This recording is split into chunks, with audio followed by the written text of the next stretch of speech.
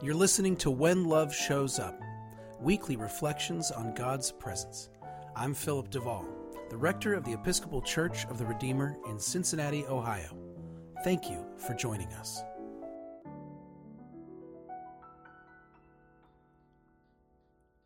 William Zanzinger killed poor Hattie Carroll. This is the first line of a song Bob Dylan wrote when he was 22 years old. The song is called The Lonesome Death of Hattie Carroll.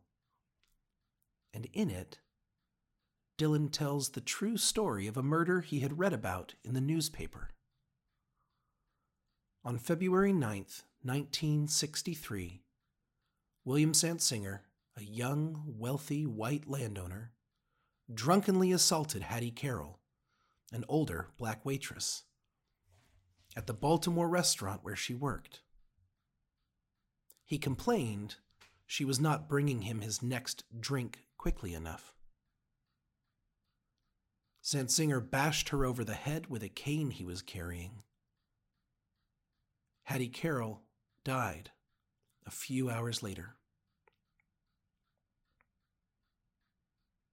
In the first verse, Dylan details the crime and arrest, at the end of which, in his flat Midwestern pinch, he warns the listener, "But you who philosophize disgrace and criticize all fears, take the rag away from your face.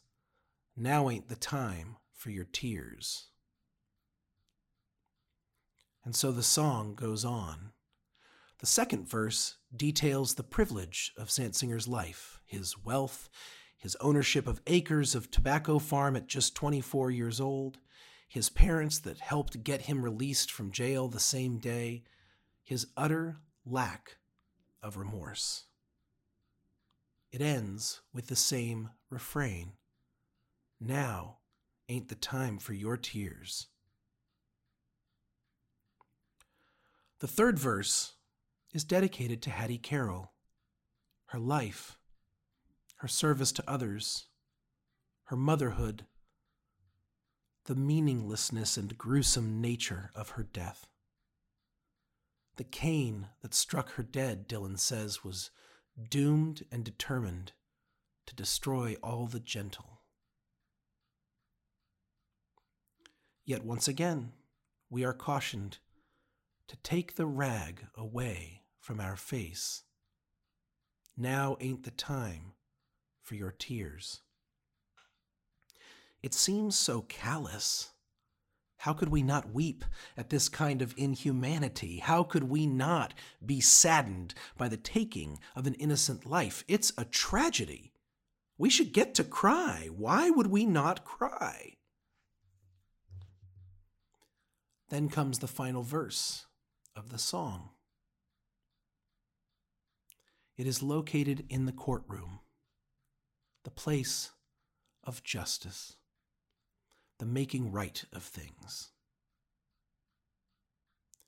And we are present to hear the judge hand down the sentence for assault and murder.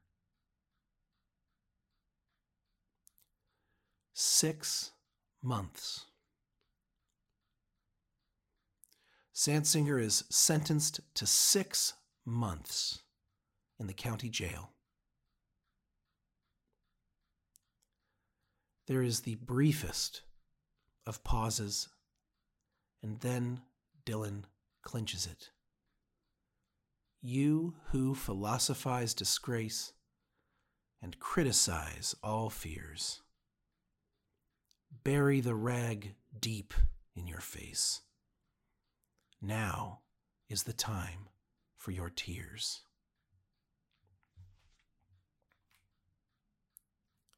Of course, the isolated event is horrible. Of course, it's disgusting and devastating. But the deeper, stronger, more lasting horror is the fact of a society unwilling to be transformed. Zanzinger is guilty. This is never in doubt. This terrible thing never should have happened.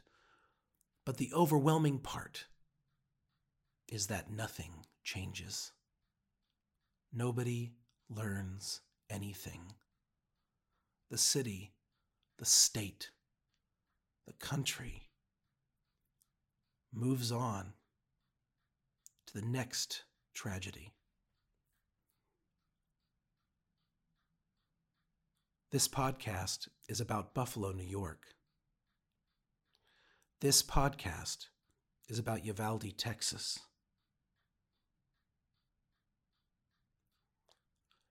Each event on its own is catastrophically tragic.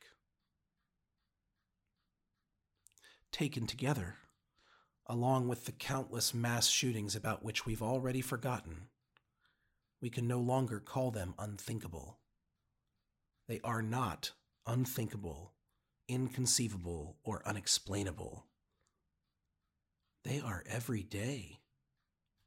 They are a part of us now.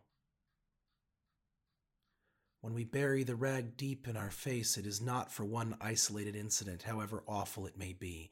The tears we shed are a collection of years of sorrow and rage brought on by our complete unwillingness to be transformed.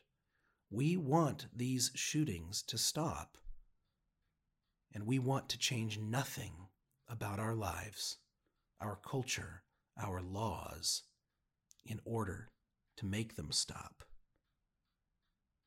We throw up our hands. What can be done? This is who we are. There is a tendency for us to treat Jesus' crucifixion as if it is uniquely gruesome. But the stripping and beating and hanging of Jesus is no more gruesome than the endless AR-15 slaughter of innocents that makes up the fabric of modern American life.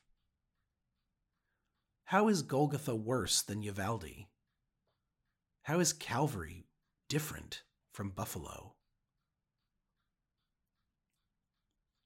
There is a tendency for us to treat Jesus' crucifixion as if it is ancient history. But as James Baldwin writes, history is not the past, it is the present. We carry our history with us. There is nothing ancient about Jesus' death. It is right now. Jesus says, whatever you do to the least of these, you do to me. And that means every bullet has Jesus' name on it. For those who ask where Jesus was during these shootings, that's where he was. Getting shot over and over and over.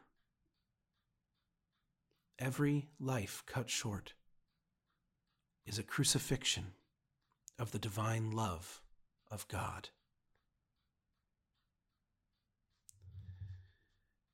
And yes, absolutely, the death of Jesus was a sad and hateful moment, but the truest ugliness of the moment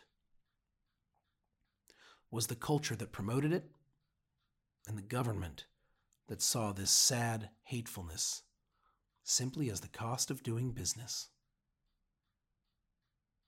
That was Rome.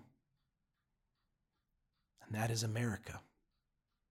The leaders who represent us across party lines refuse to materially change the situation. They offer thoughts and prayers instead of concrete policies. Bury the rag deep in your face. Now is the time for your tears. The victims of these latest tragedies don't need our thoughts, and their families don't need our prayers, not if they won't be followed up by action.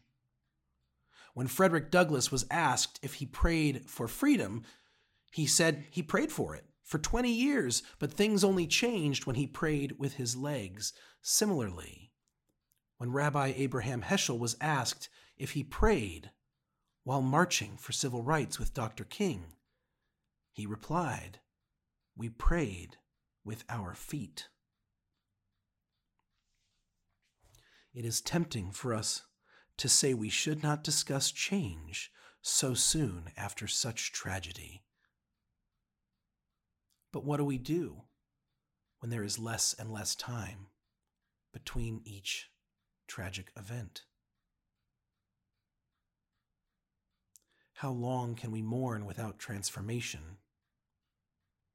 How long can we pray without acting? Many of those who are refusing to make real change are saying that what this country needs is more Jesus.